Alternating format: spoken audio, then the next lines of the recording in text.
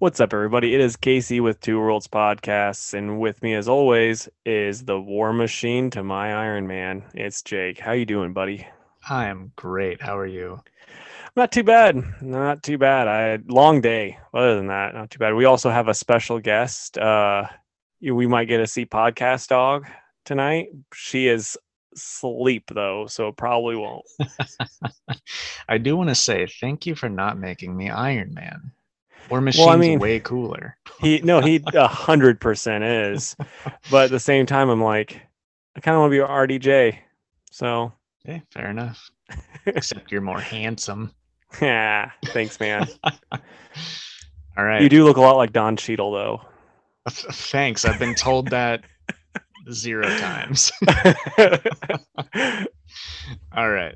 Let's do some news. You've got a couple more than me, so I'll let you take it away. Yeah, my most of my news is mostly like not a lot of substance to it. It's just kind of like what I'm gonna say, and then like not much discussion is gonna come from it. But this is like one of the cool things. Ben Templesmith, a artist that we both really like, is doing an Instagram exclusive book. It's gonna be an every week thing. He releases 4 pages of it. It's something that you're gonna really like. Have you looked into it at all? No. Okay.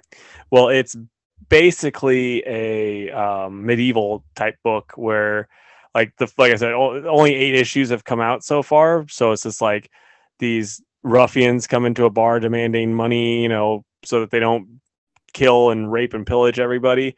And then there's one guy that's in there that's like not from around these parts, who's just trying to enjoy a drink, and that's how it ends. I'm like, yeah, this is pretty neat, and it's Ben Templesmith's art, so that's fantastic, and it's 100% in Jake's alley. So at the very least, if you're like, I don't sound like, I don't think I'll like this, but Jake's going to. Maybe he's making it just for me. Maybe it's like this is the Jake special. I mean, his last one was he did that Viking book that he sold at C2E2, which was awesome. So Yeah, because I knew you did the Kickstarter on that. I didn't know if it ever came in or not, because I remember you made it sound like he was a little worried when you asked him about it. yeah, it didn't come in through Kickstarter. I had to get it from him at the show, but at least I ended up getting it. Yeah, that's true. That man, that's too bad though. It never came in. Yeah, well, that's the gamble you take with some of those, unfortunately. Yeah, that's for sure. Another little tidbit: Zack Snyder stated that Wayne T. Carter was gonna play John Stewart, or he did play John Stewart in the original stuff, but like WB wouldn't let John Stewart be in the movie. But he had this guy all picked out. It was someone that Ray Fisher knew because they were both stage actors, and so Ray kind of introduced him as like, this is the guy, and Zach was like, yeah, this is the guy. And then they picked, but then WB was like, you can do about anything, but you can't use John Stewart, which it's like, in all honesty, it's for the best that they didn't use John, because then you have that same problem of like two characters that are like, top tier powerful guys not helping against Steppenwolf. Right. So, I mean, it makes sense that, I mean, it still have been cool to see him, but Zach kind of left it open. And when he was talking, like, he could still show up as John in the future. I guess his costume for the Snyder cut would have been all CG, and then you would have got like a proper costume. So could have been cool. Sure. Yeah, I think it's kind of weird that we haven't seen John yet. Like we should have by now. I mean, it's one of those things where I'm not surprised, mostly because of just how bad of a job DC has done with their movies and like trying to get things done well. So like there just hasn't been the opportunity, because they messed up with, Justice League big time, and then they messed up with the Green Lantern movie even bigger time. And then it's like, what was he going to do? Show up in Aquaman? Right. Yeah, fair enough. We're supposed to be getting a core movie though, so who knows? Isn't it? Isn't that the TV show, the core TV show, and then they're doing a separate thing, or was it both? I I don't. mean, if I'm being honest, I'm kind of losing track at this point. Yeah, it's about like early on DC, when Marvel was kicking their butt in the movies, and they're just like, no, we're gonna do everything, and then like none of it happened. Right. But we still have hope. Yeah. All right, so Chip Zdarsky's Justice League: The Last Ride is no longer digital first. It's actually going to be coming out in print at the same time. So if that matters to you, rejoice. Yeah, that is exciting for me because I get so tired of pulling up Instagram and being like, when did this come out? And why are they giving me the spoilers for it? Then I find out that it's a digital only, like, digital first or whatever book. I'm like, Right. thanks, Instagram, for ruining that for me. That's wonderful of you. Yeah, the joys of social media. Yeah, right. So for Earth Day, this was like one of those things where I read it, the initial news, and then like I didn't look into it more until this morning. And then like it made me go from like up here all the way down here. And it really, really sucks. But for Earth Day, there will be a new Avatar: The Last Airbender show on YouTube. Okay, I'm up to here. Yeah, you got your excitement. And we're going to be getting a trailer today. But it's a fan discussion series. So it's basically this. Oh. I mean, it's like, I guess who that's wants to listen to this. Yeah, it's like, yeah, I guess this is okay. But when you start off by saying you're gonna get a new Avatar: Last Airbender series, and then you make it people talking about it, it's just like, yeah, you've sucked all of the excitement out of it. You should have just said it's gonna be a show where people talk about it. Then they'd be like, okay, I'll watch that. Well, I don't know. I mean, I guess it depends on what all that's going to entail. I mean, it might end up being like the Talking Dead, but with Avatar: The Last Airbender. Right. And then like since they'll be Nickelodeon, they'll get slimed. We can only hope. Right? It's like Chris Hardwick's like, oh, hey guys, I'm Chris Hardwick, and this is the only jobs I can get. Slime time. And then they all like, oh no. Like, how is this in my apartment? Because this is supposed to be a Zoom meeting. How did you get the slime in here? Wow. All right. Let's see here. So Kari Andrews is reviving Amazing Fantasy this July. And this was the little blurb they had for it. It's Red Room Black Widow, Teenage Spider-Man, and World War II Captain America. The most iconic versions of your favorite Marvel characters from across time and space all wake up on an island of intrigue, darkness, and amazing fantasy. It's going to be a 5-issue miniseries. I didn't like when DC did this, and I don't like it now. Yeah. Yeah, I mean, it's just like I don't care about this. So, I mean, I hope someone does, but yeah, you got any excitement for it, man? I don't know. I mean, Kari Andrews is fine, but I don't know. Sometimes these like out of continuity stories end up being pretty good. I don't know. I don't know if I need to read that one per se. Yeah. So Christian Bale shaved his head for Thor: Love and Thunder. And the article I read that's talking about this, they're like, yeah, he shaved his head. He's getting into the role. So I just want to know, is like, how method is he going? Is he going to start trying to kill gods? Like, if he sees Santa Claus at a mall, is he going to try to murder it? I don't know if Santa Claus is a god or not, but it's like he's pretty close. So how in depth is he getting? Is what I'm trying to get at. Well, I mean, it'd be pretty cool, right? It'd be pretty method for sure.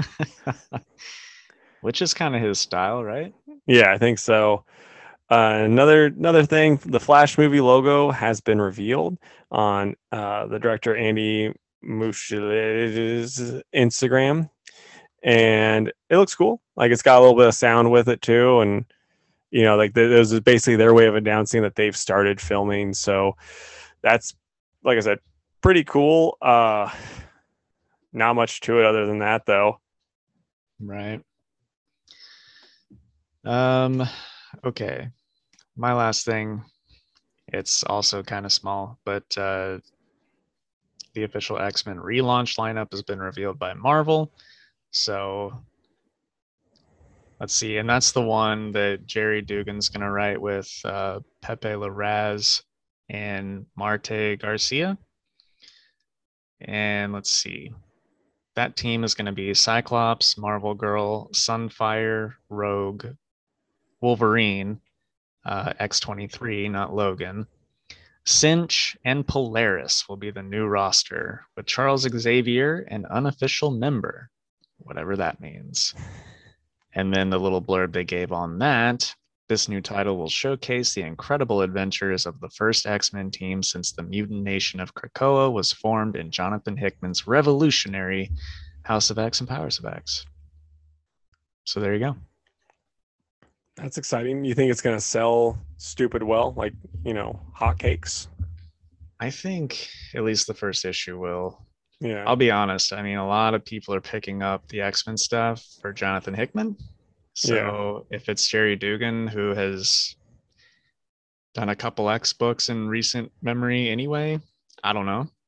I gotcha. I guess if they're fans of him, they will. But I don't know. Some of those members, it's like if you'd have gone with a different team, it would probably sell better. But yeah, I mean, there's so many X-Men, you got to have a rotating team eventually, right? For sure. Like that's my main problem with the X-Men characters, is like why I can't get into them, because it's like when I was a kid, there was like, oh yeah, these are the characters. You better like them, otherwise this is all you're getting. And then like now it's like there's a lot of mutants, okay?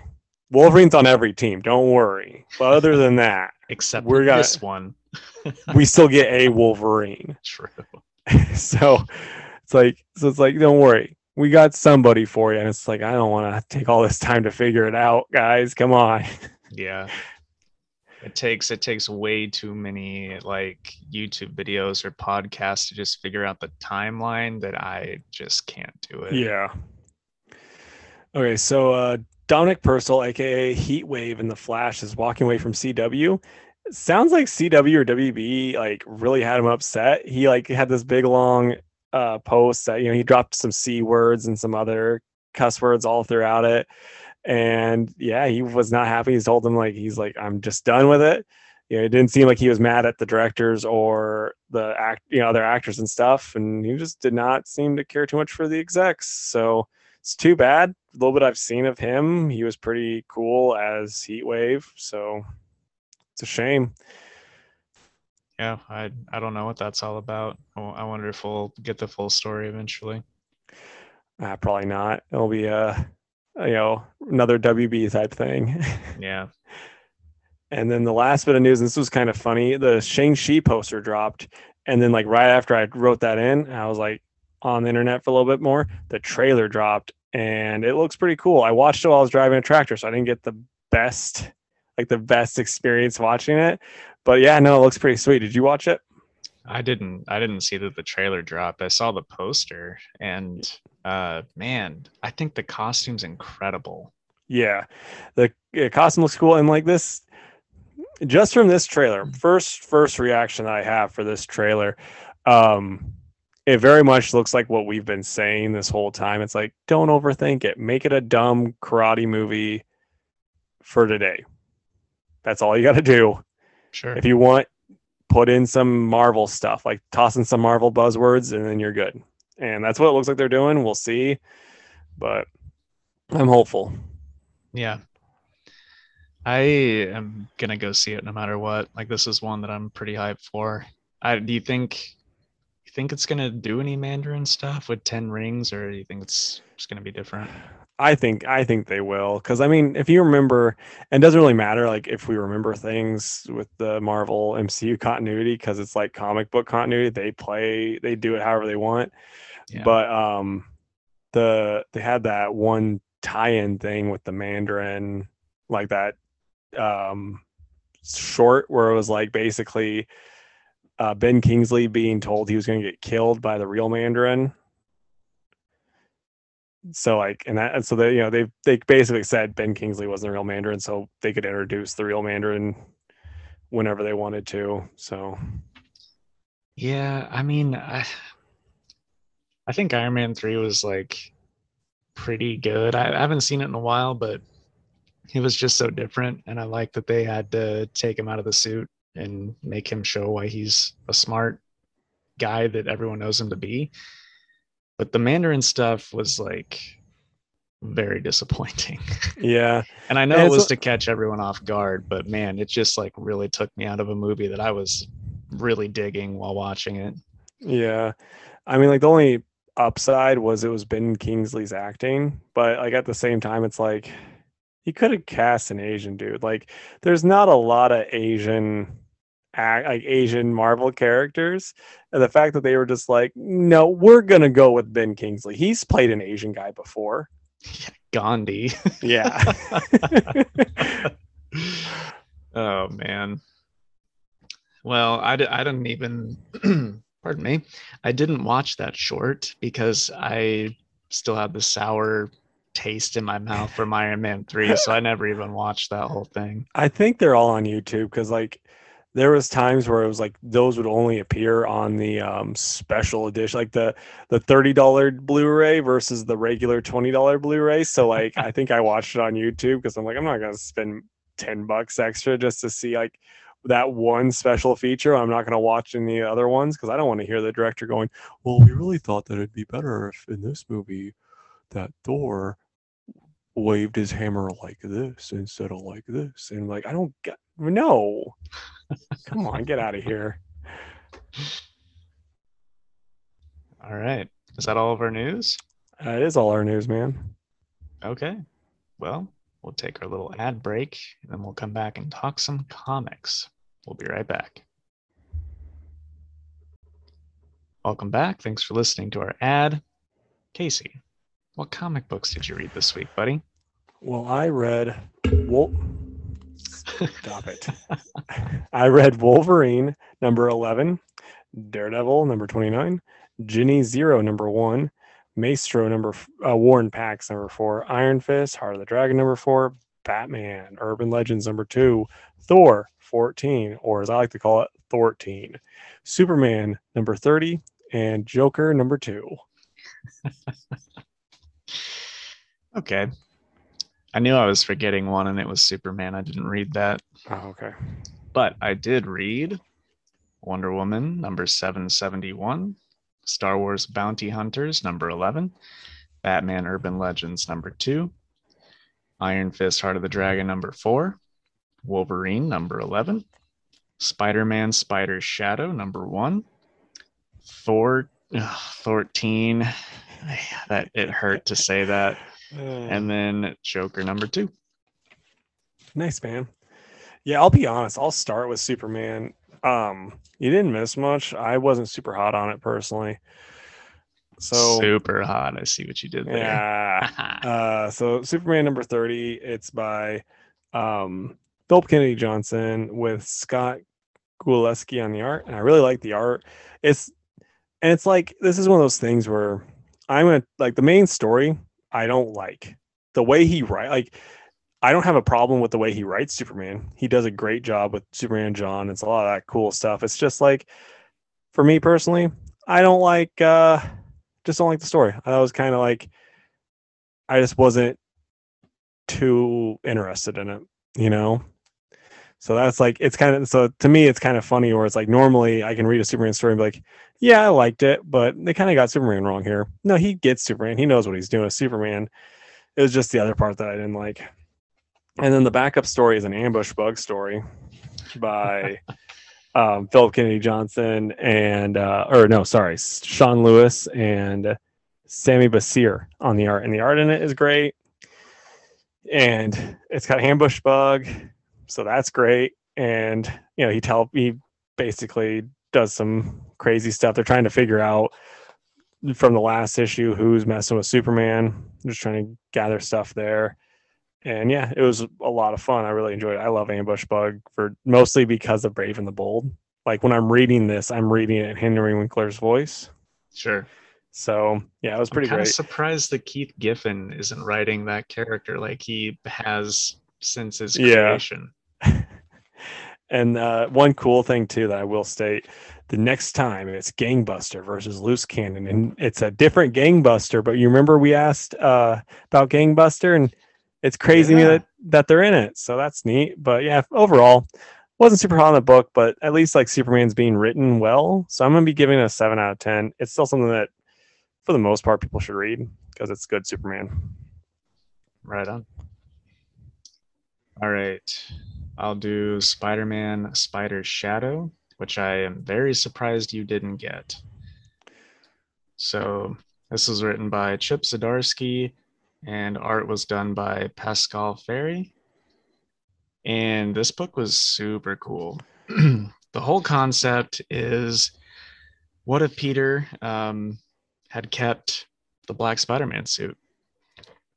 And yeah, it starts with Peter having some nightmares that the suit is giving him. He's just seeing everyone that he loves die or leave him.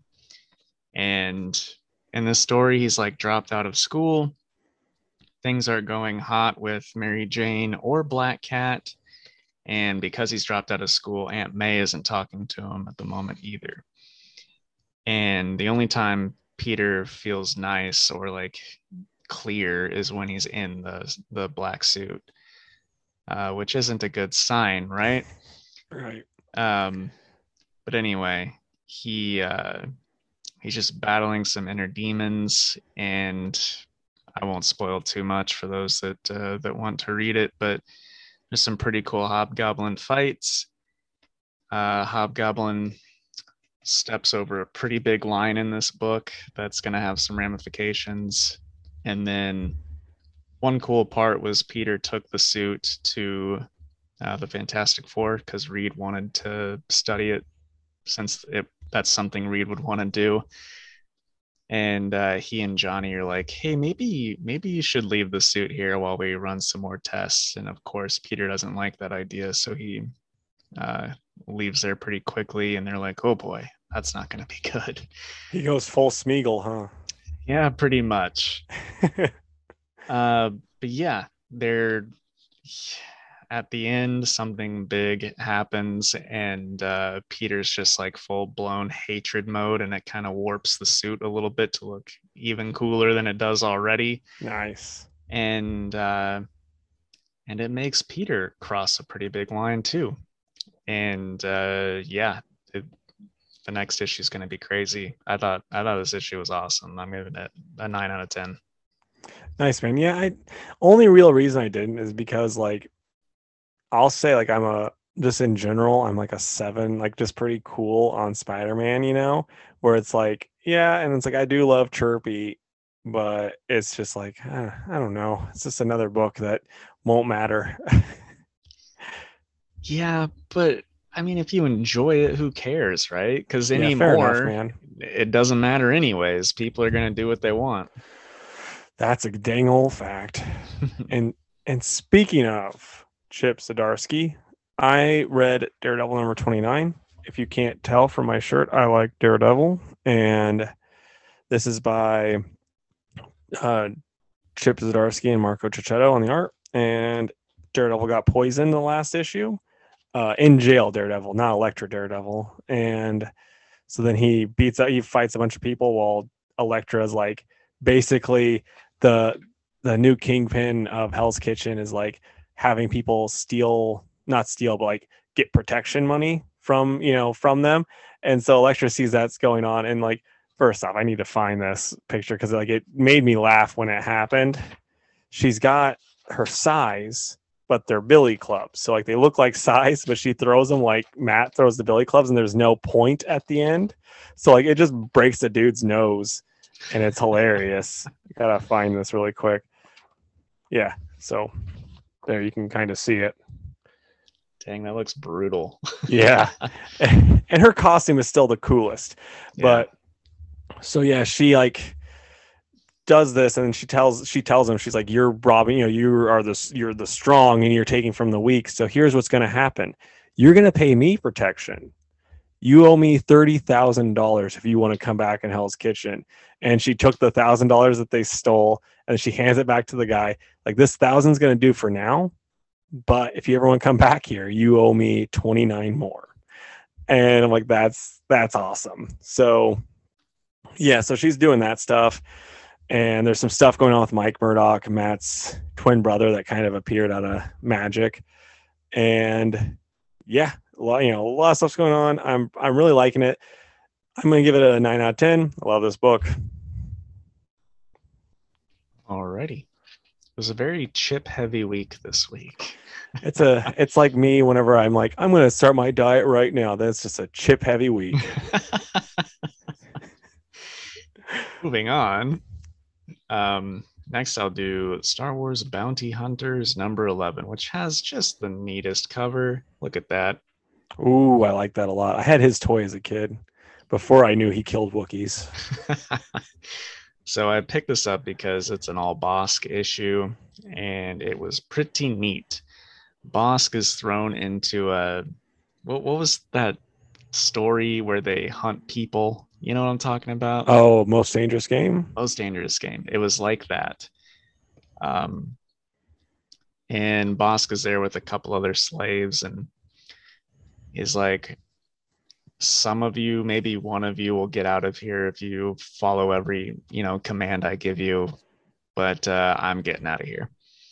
So the whole issue is mostly just Bosk showing why he's one of the most dangerous bounty hunters in the galaxy. It's just him killing people and setting up ambushes and fighting other aliens, and it's just pretty awesome.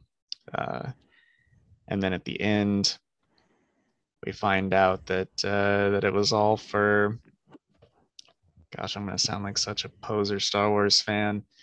Jabba the Hutt's Twi'lek guy that stands with him and translates. I'm totally blanking on his name. I know who you're talking about, but anyway, I have no idea. Yeah.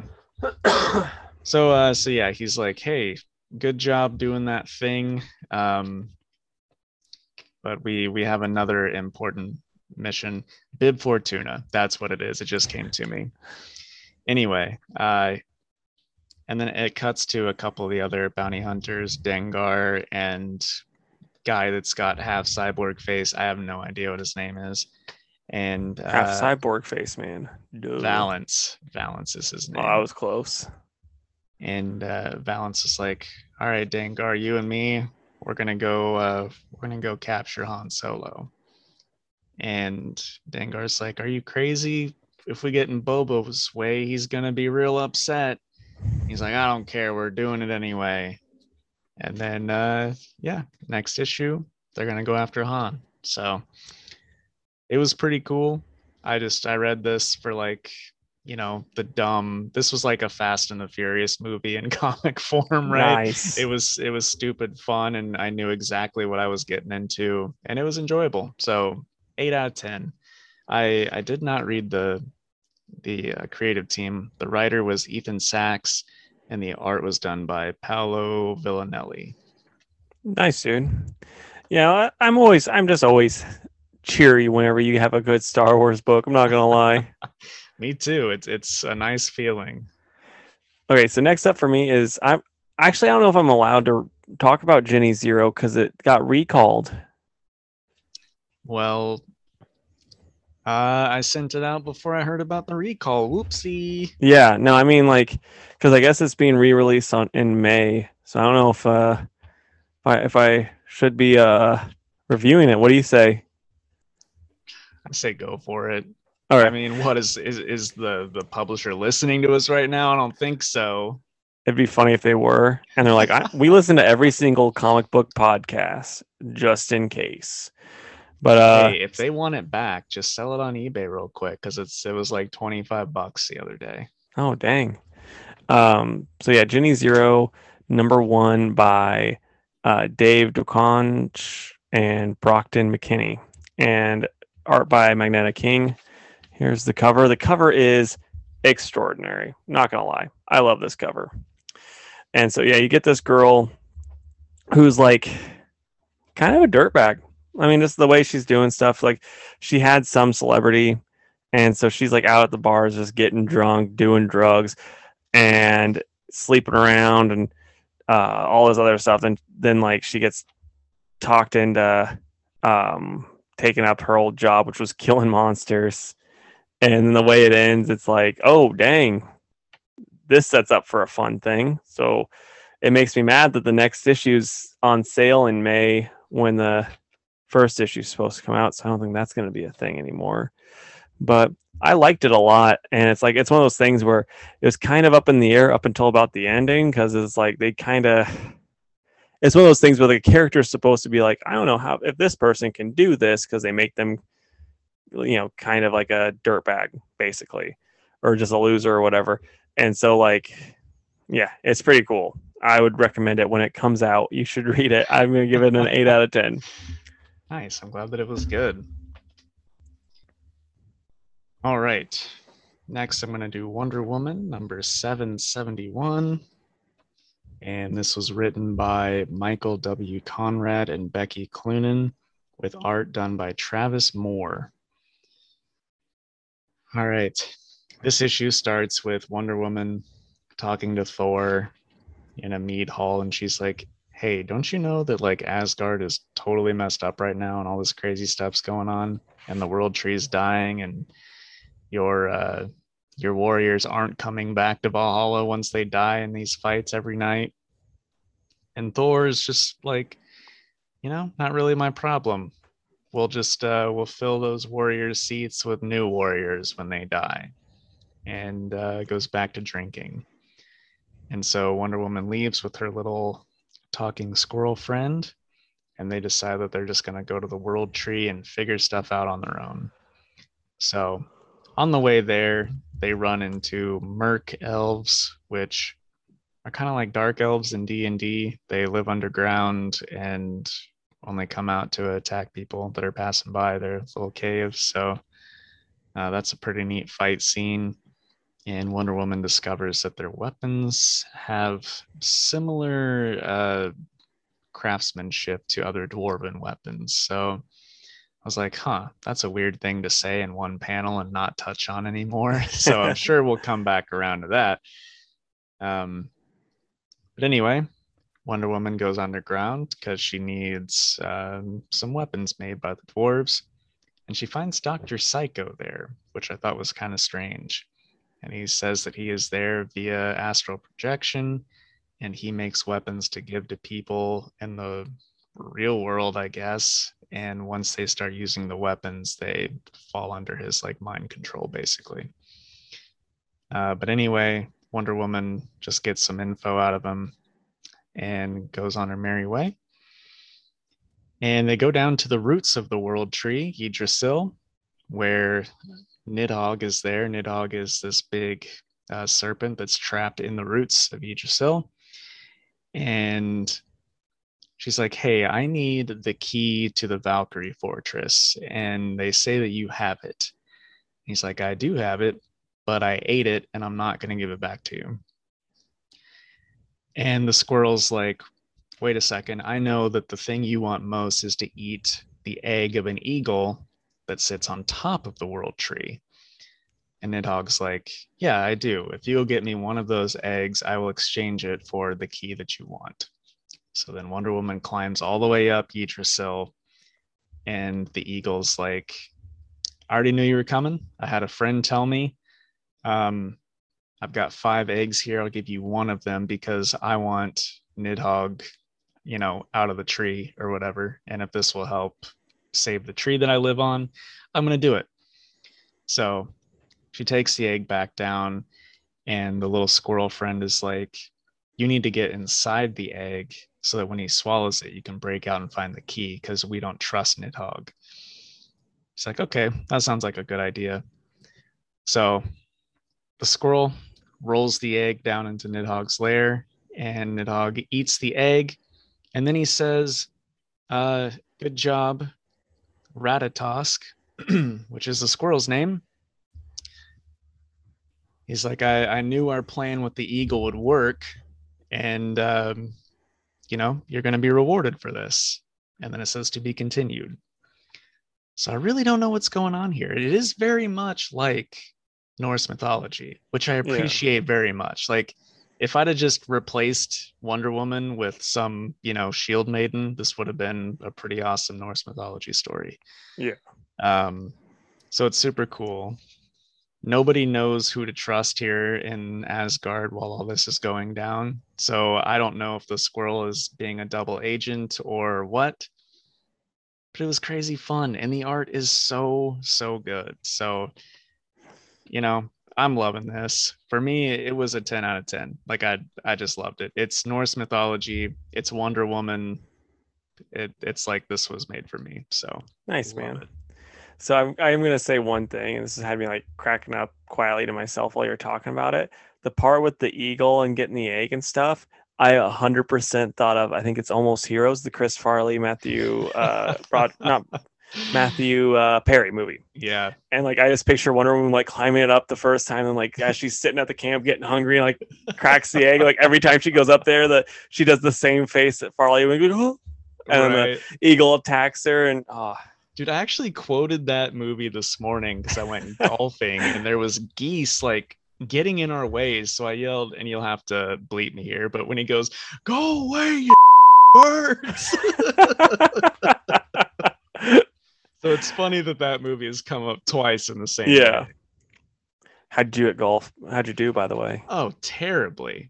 Yeah. But the weather was amazing and I still had fun. So You had to get in there before the snow. absolutely. All right. So next is Maestro War and Pax number 4, and this is by Peter David and Javier Pena on the art. And so yeah, there's a little bit of Doctor Doom in this, and I didn't really like the way Doctor Doom was written. He seemed a little bit like there's a few screws loose in his armor, in his helmet, if you know what I mean. And so like Maestro's dealing with the Pantheon. He becomes a little bit stronger in this. I don't know anything about the Pantheon, I'm not gonna lie, but it's like I was reading about it online. It's very much a Peter David like team that he made up for.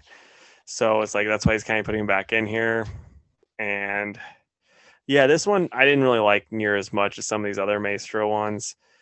This is still better than anything Al Ewing's wrote, but it's just, I don't know. I wasn't super hot on this issue. It was just kind of, I get why they're doing it though, because it very much does show like Maestro, like that version of the Hulk taking more control over the Bruce Banner side.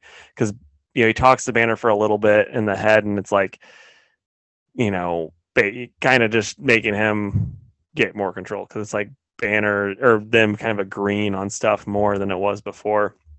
So in that way, it's good, but I think I just don't care about the Pantheon. That's my main problem. So yeah, for me, it's gonna be a 6 out of 10, but I'm still like invested in the universe.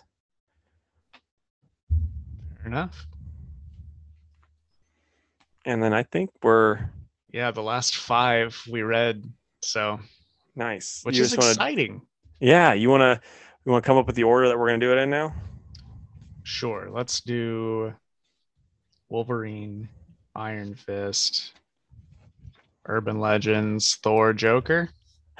Dude, that's hilarious. That's actually how I had it stacked. Oh, we are just so in sync. I know. Tell me why. Was that In Sync or was that Backstreet Boys? Gosh, I don't know. Oh, that was In Sync. That was Bye Bye Bye. All right. But no, I like that this is one of the first times that we have more Marvel than DC that we're reading together. It might be the only time, Case. Who knows? So, okay, Wolverine, and this is by I'm gonna find the creative team because they put it in weird spots. Okay. It's Ben Percy and Scott Eaton. Okay, yeah. What you said. What was your initial thoughts though? Here's the thing. You've been telling me to pick this up for a while. And I was always like, I'll get to it because I know I'll like it. I'll get to it. But then I see the cover of this one, Casey, and it's got Wolverine, Dracula, and Omega Red on it. And I'm like, this is the one. I thought it was awesome. I did too. I'll be honest. I was a little disappointed because it's like, I don't know. I think it's mostly because it's the start of a new arc. But that last arc, it was like, where like this one's like, oh yeah, Wolverine fighting vampires, which is awesome. It's like, if Wolverine's fighting vampires, I want Blade there. for one, and two, like the last one was like him doing secret agent stuff, which is like a completely different type of thing.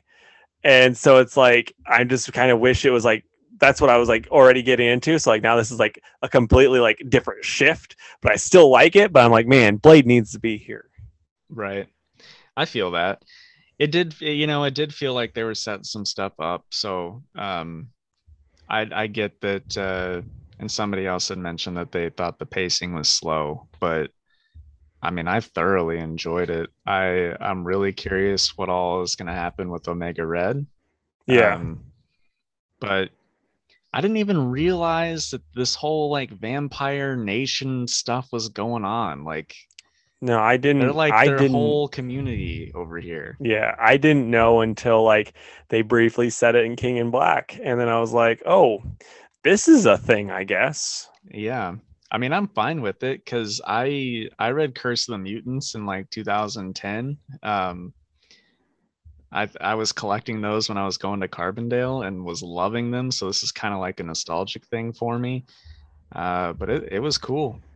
Dracula, seems like he's pulling a lot of strings here. I don't know what all he's doing. And then they're really hinting at Wolverine shagging up with this vampire hunter lady who I've never heard of before, but she looks cool. Yeah, I've never heard of her before, but there's a lot of stuff from like random Wolverine comics that I don't know about. So there's a good chance that she's been around for a while and we just didn't know about her. But there was one line from Wolverine in here that I need to find because I loved it. I thought it was kind of perfect. Oh, you said it, you're like, because they're talking about he's like questioning basically everything X-Force is doing. And so, Beast is like, why are you always questioning me? And he goes, you said it yourself. X-Force is the equivalent of the mutant CIA. If nobody's questioning you, you might think you don't have to answer to nobody. I'm like, that's pretty perfect because, the CIA knows they don't have to answer to nobody. So that doesn't always work out. Yeah. It was cool. And I'm glad that you brought up Beast because I like Beast a lot. It's always cool to see him pop up and stuff. For sure. It's weird having him be the head of the mutant CIA though. Yeah. Because he was like adamantly against the X-Force when it first popped up, wasn't he? Yeah. I don't know. I mean, I'm sure it's gonna depend on the writer. Like they're not gonna keep the same continuity after all these years. And it's also different now since they are their own. Like it's not like the school anymore. It's their own island, their own nation basically. So like it makes sense why he wouldn't be as against it. And like also when a lot of times when people are against something that they're not in charge of, right? So like there's plenty of reasons, especially someone like Beast who's really smart. He could easily be like, oh, I'm really against it because I don't get a say. Yeah, fair enough. I did really like the whole thing where they need Wolverine's blood to like make Daywalker vampires. Like I think that's pretty cool because normally it's like why Wolverine? But they throw that in and it's like, oh, okay, well at least that can make sense. Yeah, no, that was a really neat idea. But there's like, I mean, I'm just gonna say this. I'm not saying I want him in this book, but they could easily just toss Deadpool in or Sabretooth, It's like, heck, if they had Sabretooth, no one would miss him. Yeah, that's for sure. Hopefully Blade does show up though. Because like you said, if you want anybody in a book like this, it's definitely Blade. Especially because he was at the end of King in Black. So yeah, and then it's also like you remember that book that came out like I think a year ago. It was Blade and Wolverine. That was just the name of the book. That's all they had to call it, and it was awesome. Yep. Well, I guess we'll find out, huh? If this is just the start of the arc. Yeah. Final rating? Oh, probably like I don't know. I can't find anything that I dislike, so I guess like a 9. All right. I'm gonna go 8 because like I wanted something a little bit different and they didn't give it to me. But no, like all in all, I liked it. It was just like it's just the start of an arc, so it is what it is. So I can't wait to see Omega Red kill some vampires because it's coming, and that's gonna look super cool. He's just one of the coolest ex-villains ever. Hmm. All right. So next we'll do Iron Fist, Heart of the Dragon number 4. This is written by Larry Hama and art by Dave Wachter. Walked her. I barely even knew her. Anyway, what were your initial thoughts on this? I really liked it. I love the art. Just I'm really liking where the story is going. I like how this team's kind of building up, and that ending was wild. And I don't this character that's at the beginning, I don't recognize her at all. And I've read a good bit of Iron Fist, so I don't know who she is. I'll tell you, Casey, because I had to research her today, also not knowing who she was. She was like a big part of Kari Andrews' Iron Fist in like 2012, the one that neither of us could get into. Yeah. That's what she's from. I gotcha. Her parents, or at least her dad, or one of her parents was in the same plane crash as Danny's parents. And then her mom died and she just like spent her whole life to get revenge on Danny for some reason. Like I was reading a really not great bio about her. Yeah. And then she ended up falling in love with him for a little bit and then decided to really get back at him. She'd make him fall in love with her and then she'd kill herself. Clearly that didn't happen because here she is. But yeah, that's who Brenda Swanson is. Anyway, I'm real curious how do you pronounce her name? Okoye? Yeah, it's Okoye. Yeah, I just go with your heart. And okay.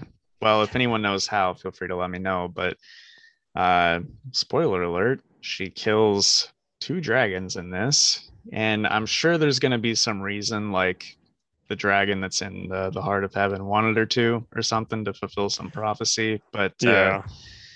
But man, it as much as I sure didn't like the design of Spider Dragon, it was still kind of sad to see it die because it was like following the group because they were like, we'll protect you. And then Yeah.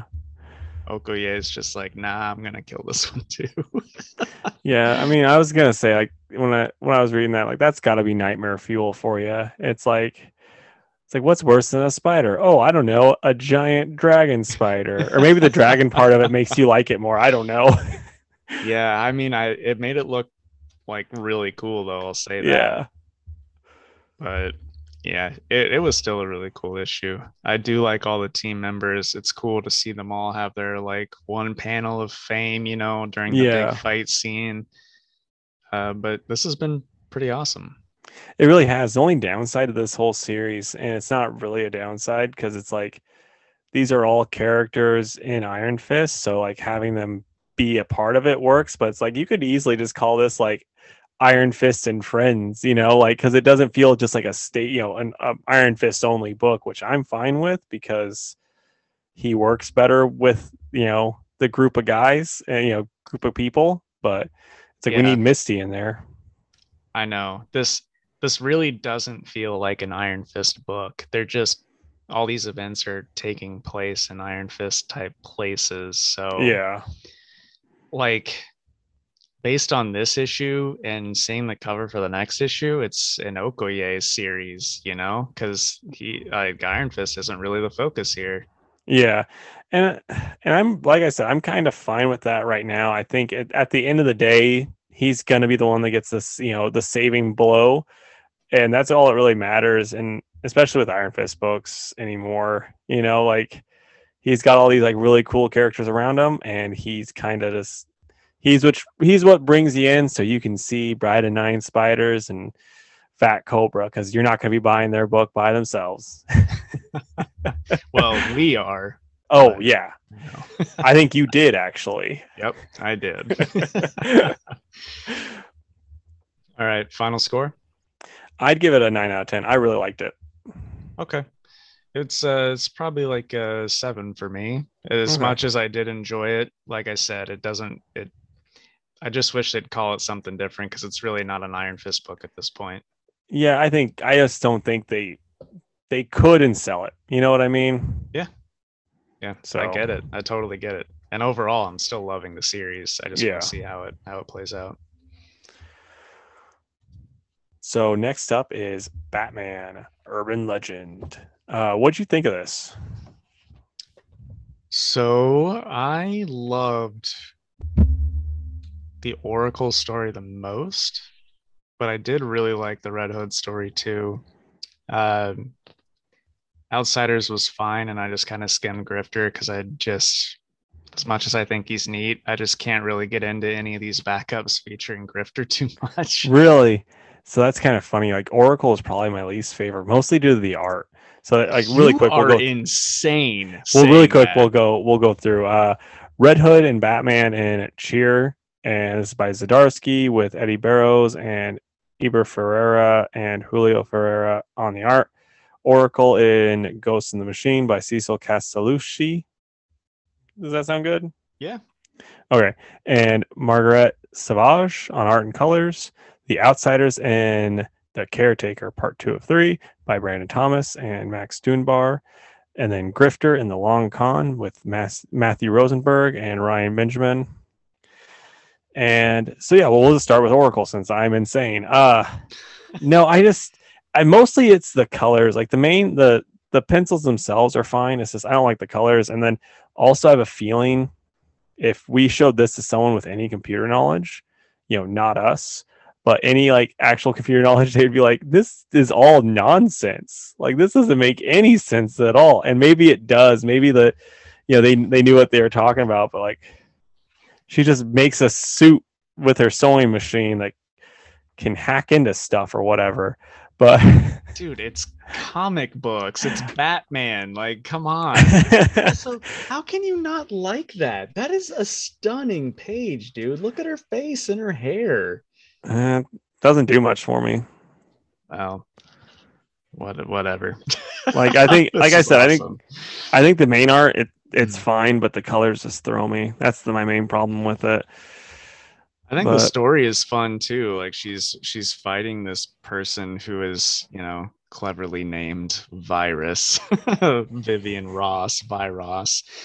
But yeah, just watching her like outsmart this lady while using Stephanie, Cassandra, and Dick to, check up on stuff. It's just like that's what Oracle would do. And, those three would be happy to help out. So yeah. I don't know. I really liked it. It was fun. I think the art was amazing. That was a big thing for me. And I hope that this continues to be a thing because I really, really enjoyed it.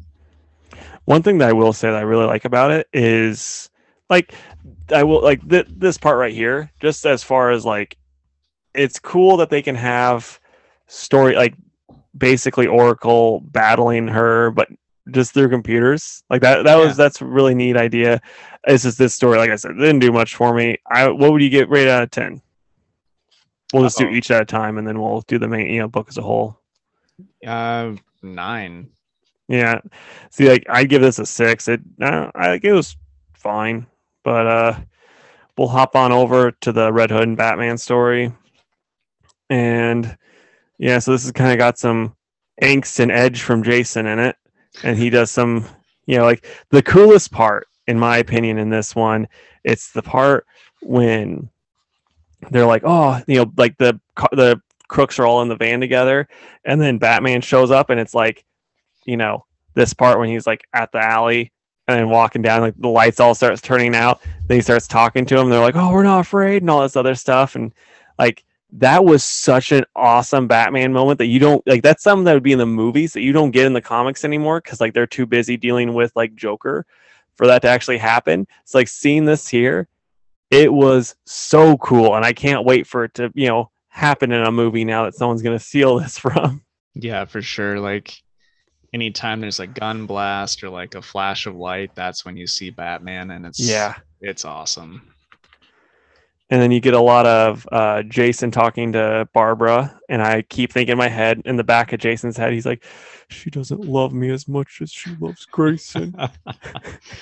Yeah, thankfully, nobody has touched on three Jokers here. Well, yeah, because of the fact that he said that he would pretend like it never happened if she didn't see the note and she didn't see the, or if she, didn't, wasn't interested. Dude, I'm pretending like it didn't happen either. But yeah, I mean, this is pretty interesting. There's just a lot of angst and a lot of edge. Like, you better be careful when you're reading this because you might cut yourself on this edge. Yeah. But I'd probably give this one. I'm gonna be a little critical of it. And I'm probably gonna give it a 7 out of 10. Yeah, that's kind of where I'm at with it too, because Jason, is trying to take care of this kid, and we all know that's not how this is gonna go down. Mm-hmm. And his little moment with Batman is kind of what we've seen in Under the Red Hood and other stuff. So, like, it was a totally fine issue. It's just kind of what we already know about Batman and Red Hood at this point. It's just a different situation. And the first issue is way better. Like, it's like when you're setting stuff up in the first issue and then you can't meet or exceed that, it does kind of hurt. Yep. All right. So then next is The Outsiders and The Caretaker. And I like this one a lot. But I was also a big fan of The Outsiders. And you got Katana, her husband's soul is out of the sword because her and Jefferson have been getting a little cozy. And you get Metamorpho. Who doesn't love Metamorpho? People who are dead inside don't love Metamorpho. I love Metamorpho. So, yeah, seeing him and have him kind of give Jefferson some crap about him and Katana, that was pretty great. So I really enjoyed this. And I mean, for me, it's probably an 8. Yeah. I'm gonna go 7. Yeah. There was nothing to really like blow me away or hate on. Lots of Katana, which is always cool. And the art was really, really good. Oh yeah, that's one thing I didn't mention. It was good. And then lastly with the Grifter, I actually loved the Grifter story. I thought it was really cool seeing some of the different stuff, and like, people keep ending up dying. It's like, is Grifter murdering these people? Or because he said he didn't know who the Mrs. Freeze that ended up dead. He didn't know who she was. And so it's like, is that a lie? Is he doing this? Is what's going on there? And the way this one ends, Toyman's dead. Spoiler alert. So it's like, wonder what's going on. Wonder what's going on here. I'm all in. I like Grifter. I think he looks cool, and yeah, it's pretty neat. So yeah, for me, this would be like an 8.5. Right on. I did think the art was cool, and I skimmed it. I just didn't give it like a proper read. I thought that at that last page, the little sticky note he left on Jason's head was super funny. Yeah. I don't know. I skimmed it. It just didn't look as interesting to me as some of these others, but maybe I need to give it a proper read if you really liked it that much. But I've kind of been a fan of Grifter for a long while, since like Future State. So maybe it's a little bit different. Yeah, I mean, he was great when we got him in the Joker War stuff. Yeah, no, like in that, it's just like he's one of those characters where I remember watching him on the Wildcats? Maybe, I don't know. There was a cartoon on that was the Wildstorm characters, I think it was Wildcats. Okay, because there was like, it was him. Then you had like Maul, and then you had a bunch of other characters I don't remember the names of. But yeah, it was. So I remember from that, but he wasn't my favorite because he wasn't the big muscular guy, so I didn't like him. But I like him now. All right, moving on to Thor. Number 14, Thor Teen, as Casey there we go called it. This was written by Donny Cates and art by Nick Klein. This was the finale of the Prey arc. Casey, how do you think it ended? I thought it was a really, really cool ending. Like, I mean, it's still one of those things where like I'm a little salty about this story because like I don't see how it connects to Matt Fraction's run where he brought Donald back at all. But other than that, I really liked this. Yeah, it was neat to see him use the help of everybody that's here. Doctor Strange has to help out and restrain, and um, The Better Ray Bill part. oh, I know, it was awesome, so awesome, and I loved Klein's art as well. Yeah. Now I have a question because I'm looking at it now. I didn't understand it when I read it, and I just kind of read it last night when I was half asleep. So I was like, I'll relook at it, and I still don't quite get it. So Better Ray Bill's got the hammer, and Odin's about to kill Donald. He's got this thing, and then Loki really quick makes the staff, tosses it to Thor. Thor slams it down, turns back into Thor from the armor, and he has his hammer now. How does Loki have that power to be able to do that? To do which part? To make the staff that could then transform into Mjolnir. Oh, I guess that's not how I read that. Maybe I'm reading it wrong, because that's just how I got it. Because it didn't make any sense that he was able to just to conjure that up, get it, and then smash down the staff, and oh, he's got the hammer now, and he's turned back into Thor. I no, I think Thor took the hammer from Bill. Oh, okay. Because I don't see that Bill has it in any other panels. Yeah. Not that you really see Bill, but I thought that he was throwing that that staff as a because they were gonna like trap him back inside of it or something like that. That's what I thought was gonna happen, but then that doesn't happen. So wasn't sure what was going. Yeah, it doesn't really show where the staff is. It's not in Thor's other hand that I can see. Yeah, well, because I mean, he used it. Maybe okay. Here. This is not probably what people want to hear, but maybe it. Loki made it the same way Odin made the original staff that housed Thor. So then he tossed it to the destroyer armor. The destroyer armor, and then that's why it's Thor again. Thor took the place of the destroyer armor. And then he said, "Better Ray Bill, give it to me." He took the hammer back. Yeah, it might be. I mean, we see him toss it, and then Thor catches it, but then we see the hammer fly over there too. So we see him catch the staff and then call the hammer. Okay. Yeah. So, yeah, I don't know. Anyway, basically Thor's like, well, you're not in charge, Odin. I am, and I didn't really ask you to be here, even though we needed him to be there for the time. But I really, really like how they wrapped this up with Donald, where Loki's like, I think I know a place where we can keep him. And it's where Loki was kept for the longest time, which is where he's chained to a big old rock, and a snake is over the top of him, dripping poison down on his head. And he's supposed to be like that forever. Clearly, Loki didn't last that long. Yeah. But it's still a fitting prison. So the poison will just drip into his eyes until who knows what, till they need Donald Blake again. Yeah. But until the next person that doesn't pay attention to this series wants to bring him back. Yeah, exactly. But Loki proclaimed him the new god of lies. So I wonder if they will do anything with that in the future. Because Loki does seem like he's trying to change, but I've seen that before, and it never lasts, so who knows? But I have a feeling it's going to be like when Lex Luthor tried to change. It's like, yeah, until the next writer. Yeah, well, that could be too. I mean, they've kind of been working towards this for a while. Whenever Kieran Gillen was writing him as a kid, he tried to change and stuff like that. So yeah, the writers don't stay long enough to make a difference. Like the last one was Jason Aaron, who wrote the character for like 8 years, but not Loki, of course. Loki was a part of it, but yeah, I get what I mean. I think it helps that Tom Hiddleston plays Loki. And he actually likes playing Loki, so then like everyone loves him. So it's just like we can't keep this guy evil forever because literally we have one of the most charismatic people on the earth playing him. Right. Well, the thing is he doesn't have to be good.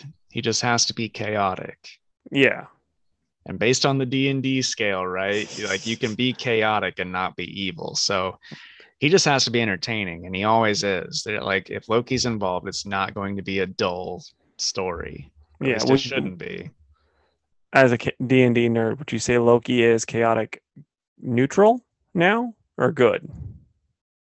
Oh, chaotic neutral for sure. Okay.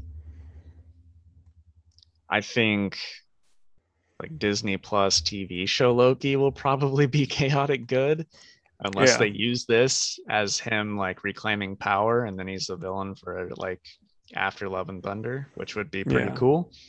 But yeah, I would say chaotic neutral. Whatever he's going to do in this show is going to be for Loki and nobody else, no matter what anybody else who is in charge of Loki thinks is happening. Yeah. Okay, man. Now, next is Two Jokers. What would you rate it? Oh, sorry. I'm going to give it a 9 out of 10. I really liked it. I'm also at a 9 on that one.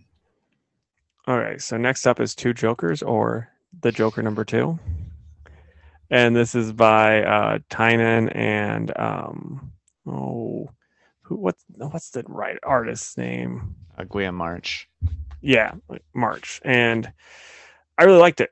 Yeah, I mean, it's just Commissioner Gordon kind of being a sly old man. Like Batman's trying to tell him what to do, and he's giving him his thing, what he wants. And I actually tweeted this to Tynan, and he didn't respond. So I'm going to bring it up on the pod because I think it's funny. Batman's like, "You want access to the Bat computer?"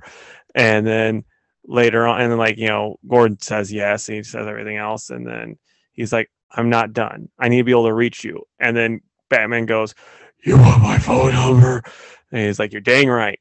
But I just love the fact that he calls it his Bat computer, but he won't call it his Bat phone. Man, we look for different stuff when we read these. Well, no, it's just funny to me because it's just like, you're a grown man calling it a Bat computer. That's its name, right? It's essentially a living thing at this point. I know, it's just hilarious to me that it's like, Gordon, you're a detective who has a grown man in his pajamas in your house talking about his Bat computer. Who's taking it very seriously. So let's talk about the big bombshell that happened, though, right? Yeah. Jim's sitting there sipping his coffee, and he says, "Are you sure you're not just worried about your old man, Barbara?" And of course, Batman's like, "I'm not Barbara."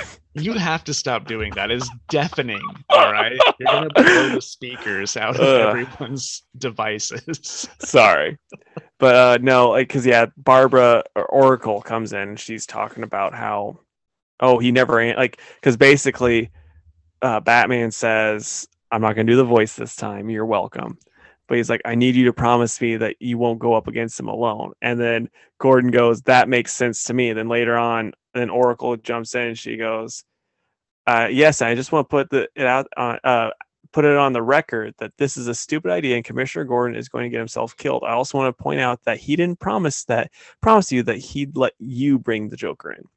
He just said that it made sense to do that." And then that's when he drops the bombshell, because he's like, and like he's got the best look on his face because he knows what he's doing, and he's got that little grin on his face. Meme, right? He's the meme of the kid with the mug.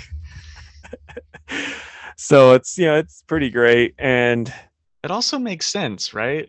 I mean, after all these years, he's a smart guy. He's a good detective, a good cop. He's gonna know that that's his kid. Yeah, and then like the only downside to it, and I like that Tynan worked this in, but he had to work in, because like a lot of writers now would have just been like, "No, I'm going to ignore the crappy stuff that happened in Batgirl that I didn't like." And this he actually worked in. He had Batgirl ask him like about, "Well, what'd you say? What about, did you know when you said this?" And he's like, "I did. I was just mad." It's like, it's like a cop out, but it still worked, and I still liked it. Yeah. I mean, Tynan really gets these characters. Yeah. I know we toot his horn often on this show, but I mean, it's deserving. I agree. What did you think of the Lady Bane? I mean, I think it drove sales for this issue. I I mean, don't I know think that she'll stick around, but we'll see. I have a real good feeling that she's gonna be a real bane in the neck. Okay, sure. And then you want to talk about the big reveal at the end of who that lady was? Yeah, let's do it. Who does she work for, Casey? She's working for the Court of Owls, so it's neat having them back. Because, like, honestly, other people have tried to write them since Snyder, and it didn't work, in my opinion. And I think Tynan's gonna, because like, let's be honest, Tynan is the spiritual successor to Snyder. In all honesty, and like they're good enough friends, and they work together enough that like he should 100% be able to get these characters right, get this whole thing going good. So this shouldn't be a concern, and so I'm really excited about that. Yep, I agree. I think it's cool that the lady is like, time to finally teach the Joker to beware of the Court of Owls. So it's like, okay, villain versus villain is always pretty fun. And let's be real, the Court of Owls has a lot of resources in Gotham, so should be pretty neat. Should be, man. Oh, and the next is the Punchline story, and you're dealing with it starts off with the old is it a Queen of Spades or whatever, or like who the high ranking Royal Flush Gang lady who just got her butt kicked in the last issue and no one wanted to help her is all mad, and she's talking about calling in backup. And then it goes to like Bluebird looking at all these like basically TikTokers talk about how they used to know Punchline, and then she's meeting up with one of her old Punchline's old friends, and then it ends with Orca, who's Ace she's gonna mess with Punchline. And I mean, Punchline's record so far, Orca's gonna get her butt kicked. Should she? No. I will say one thing that I did really appreciate, because normally in comic books you have someone lifting weights and it's like Bruce Wayne's lifting 2,000 pounds and it's nothing, like he's doing it for reps without a bench shirt on. And in this one, she's lifting real weights for a girl her size. Like she's doing like 95 pounds, and it's just like, thank you. That's what someone her size would lift. Yes. Yeah. Finally, some comic book accuracy. Yeah, we didn't say the artist's name on this, so we'll have to do that really quick. It's written by Sam Johns and James Tynion on the art, and Mirka Andolfo. Mirka Andolfo clearly lifts weights. They know what they're doing. So what would you rate the second Joker? Like 9 out of 10. Yeah, I'm gonna give it a 10. I really enjoyed this book and been really, really loving it so far, even though I think the $5.99 price is gonna get it canceled. Yeah. But we'll see. All right, well, let's discuss what we're excited for next week. Okay, so first off for me, I'm gonna say first off, I'm gonna say I don't think it's gonna be good, but the Godzilla Monsters and Protectors, I have a feeling it's gonna be bad, but I'm excited for it because this is the first Godzilla book in a while. And then I will say Ultra Mega. I really loved that the last time it came out. It was one of my favorite books. And what else did I tell you I wanted? Ultraman? No, not Ultraman. That's just kind of one I get because it's Ultraman. There was one that I was like, oh, this will be really cool. No, I can't remember it when I'm looking at the thing. Layla Stars was on. Yeah, that's one. That one I'm really excited about. It's by Ram V. I didn't know he was actually like. I googled him, like, Ram V's doing one of the creator, not really creator owned because it's through Boom, but whatever they call, like one where he has a lot more creative say on it. Heck yeah, sign me up. What about you, man? I'm gonna say Jim Henson's Storyteller Tricksters #2. Probably, I'll say Nightwing because I really like that last issue. And then it's a toss up between Lady Baltimore Witch Queens or Kojikaru the Skinner, because both are like the Hellboy type books, and those have just been a blast lately. I've been liking those, so there you go. I'm looking forward to hearing you talk about the Kojikaru because I was like on the fence about getting it. I was like, I won't, but I was like, it could be cool. I hope so. None of these have let me down yet, so until one does, I'm just gonna keep picking them up. Right on, man. That's a good way to be. Okay. So is there any trivia that you got? There isn't. I figured we're gonna ramble so long on these comics that I'm just gonna skip it. Fair enough. Okay, so Fantastic Four today. I was just thinking in my head. I was thinking about the Exiles and how Blink from the Exile is like if I ever wanted to sound like a hipster and talk about like a character that I really liked, she's like the perfect hipster character to like. Like she's pretty obscure. You never really heard of her before. And I was just thinking that's a really good question. Give me your 4 favorite, hipster characters that you have. Okay. This is like tricky because being a couple of comic book nerds, none of these characters feel like that obscure because we like them and we talk about them and we read them, right? Yeah. But after a little bit of thought, I'm going to go with Sportsmaster because I've never heard a single other person say, "Oh, Sportsmaster, I like that character. He's cool." But he is cool. Then next, Dan the Dynamite. I think he has cool powers where he puts his rings together and then he can throw like exploding punches. He's a Golden Age I've never character. heard of that guy. Well, if you've read James Robinson's The Golden Age, he is in that. Oh, okay. But I think that's a pretty neat concept that hasn't really gone anywhere since the Golden Age. Next is Longshot, because I wanted to do a couple Marvel characters too. I love Longshot, and he has just always been in obscurity, I feel. And then Elsa Bloodstone, because I am all about that, like Van Helsing, Monster Hunter type stuff. And she's kind of the queen of it as far as Marvel Comics goes. So yeah, there you go. Yeah, see, like back before the Netflix or the Disney Plus show was announced, you had like one of your all-time favorites was already like the hipster character. You had Moon Knight. I know, like, but he's too mainstream now. I know. Like anymore, it's just like you go, "Yeah, I like Moon Knight." Now you have to go, "I like the sane Moon Knight," so you sound extra, obscure about it. I know. I'm always like people, like kids will come in. Well, I say kids, like high school kids will come in and look for Moon Knight. And I'm like, well, have you guys read Mark Spector Moon Knight from the 80s? It's like the best one. And they're like, yeah, okay. They're okay, Grandpa, does he talk about Dracula in it? I know.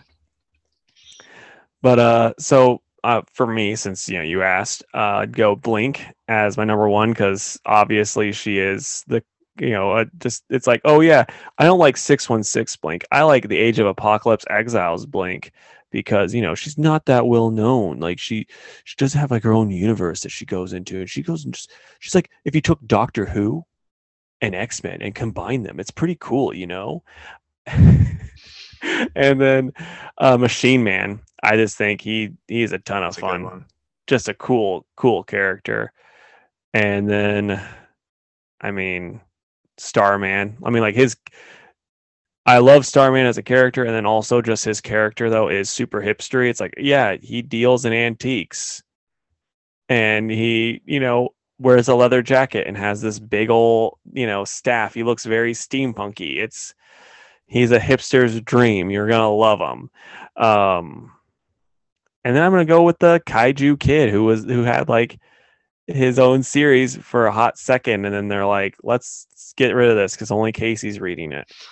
And then when I went to get it autographed by Colin Bunn, he's like, yeah, this was fun, I guess. Like he was like shocked that someone had it to get it autographed. But he could basically draw stuff and it would then come to life. It was cool. Sure. The Scribblenauts, the comic. There you go. All right. I think that brings us to the end, huh? I think so, man. All right. Closing plugs. If you would, please like us on Facebook at facebook.com/2worldspodcast. You can also find us on Twitter at 2_worlds_PC and on Instagram at 2worldspod. You can email us at 2worldspodcast@gmail.com. If you haven't already, please like us and give us a 5-star review wherever you're listening to this. It would be a big help.